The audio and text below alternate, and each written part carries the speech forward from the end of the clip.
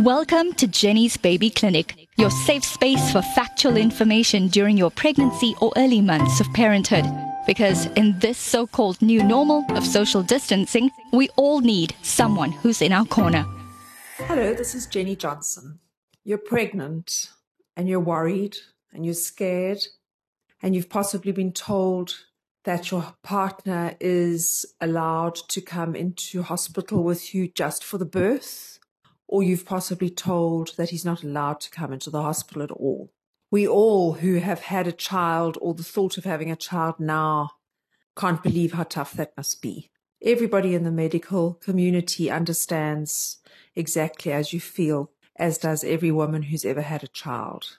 But that's what has to happen, and we have to protect the health of yourself and your new little baby. So to get rid of fear is the key here. If your partner is not with you when you are in hospital, then these are some things to think on. It's a very, very special time to bond with your baby. I advise that you have her or him on your chest, skin to skin, for most of the time. You don't have to worry about putting him down in a crib. You just have to worry about feeding him or her as often as is needed. I teach to wake your baby up 3 hours in the day and to leave her or him at night to go a little bit longer if they want to. Feed often and don't feed too much in the first 2 days because your milk hasn't come in and that may crack your nipples if baby feeds for too long. Without husband there and without visitors there, it is a time to rest and to sleep and to let your baby be with you. The only difference is that instead of inside, the child is now lying nestled between your breasts, bonding beautifully. If your baby has to go into the NICU, ICU, or high care nursery, trust that the nurses are highly specialized. Most of them have been doing this for a very long time. They know how you feel and they will look after your baby well. I'd like to suggest that you take your own antibacterial soap to hospital and you wash your hands often. If you're bedbound, just take a bowl with you in case. In a public hospital, it's sometimes easier just to take everything you need. A bowl, some green bar soap, gets rid of 99% of germs. Wash your hands often and limit contact with everything else that you touch. With the introduction of social distancing, you will be discharged from hospital possibly on day 1 or day 2 and maybe with a Caesar day 3. But it seems to differ from hospital to hospital and gynecologist to gynecologist. So just be prepared that this may happen. It's fine. Going home early is actually what most of the world does. It's just private hospitals here where we have the luxury of staying longer. But it's fine to go home. It's actually rather lovely to go home. You do need to think about what support you're going to have at home. If it's post-lockdown, then but still limited access as we go forward. I know the rules will change, but you are going to need some support. Whether your partners can get more paternity leave once they've now just had enforced leave with everything that's happening is one thing to look at. If your partner cannot be with you, it's a huge bonus to have a mum or mum-in-law be available at all times, just for that first week or so while you settle.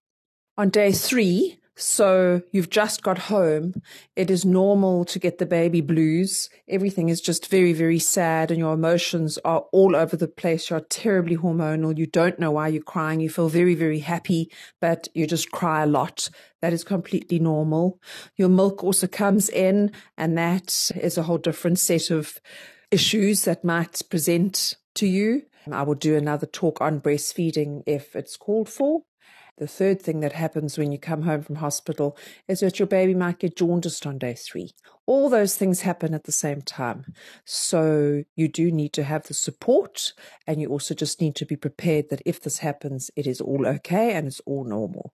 You can always go back to a hospital. It's nice to know that where you delivered can be your port of call in the middle of the night or at a strange time. You just go back to the maternity ward. They've only just said goodbye to you and they'll be able to help you nicely. Some practical things to think of whilst you're still pregnant is to have meals prepared, to have stores with delivery options to do just that. From now, when you're making a meal for you and your partner, make a double up meal and put one in one of those tinfoil holders and freeze it. Delivered meals from friends is an absolute bonus and blessing, but you do get used to your own meals as well, and you miss some special dishes that perhaps you and your husband, partner particularly love.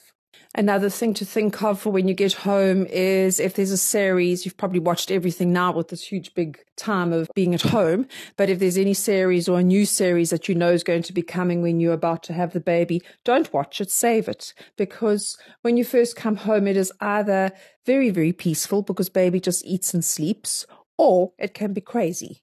If baby just eats and sleeps, you kind of wonder what you're going to do with yourselves. And then having something to watch and something to do and enjoy is a bonus. On your first night home with baby is going to be scary. And then she might just sleep and eat the whole night through and be happy and content, and it's easy. And the next night comes along and he doesn't settle and he does cry. And you feed and you walk and you burp and you pass him from one of you to the other, and you feed again, and you take a layer of blanket off and you put another one on, and you just really, and then he does a poo and then he does another one, and it's just a constant one task after another. But with all of that, he just won't stop crying. It's tough. You just get through the night, let him sleep on your chest, put him just as I taught you to do when he's in hospital. Rock him from side to side.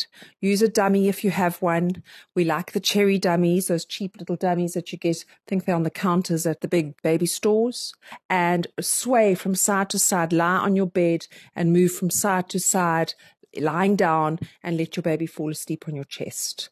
Just try and get some sleep. The next night comes along and you're going to dread going to sleep because you're going to think the same thing's going to happen. It doesn't. Very often, it's just a one-off thing. The first few days will pass, and slowly you will get into this whole big, beautiful motherhood journey. You've been listening to Jenni's Baby Clinic. Please subscribe to this podcast via your smartphone's podcast app so you don't miss future episodes.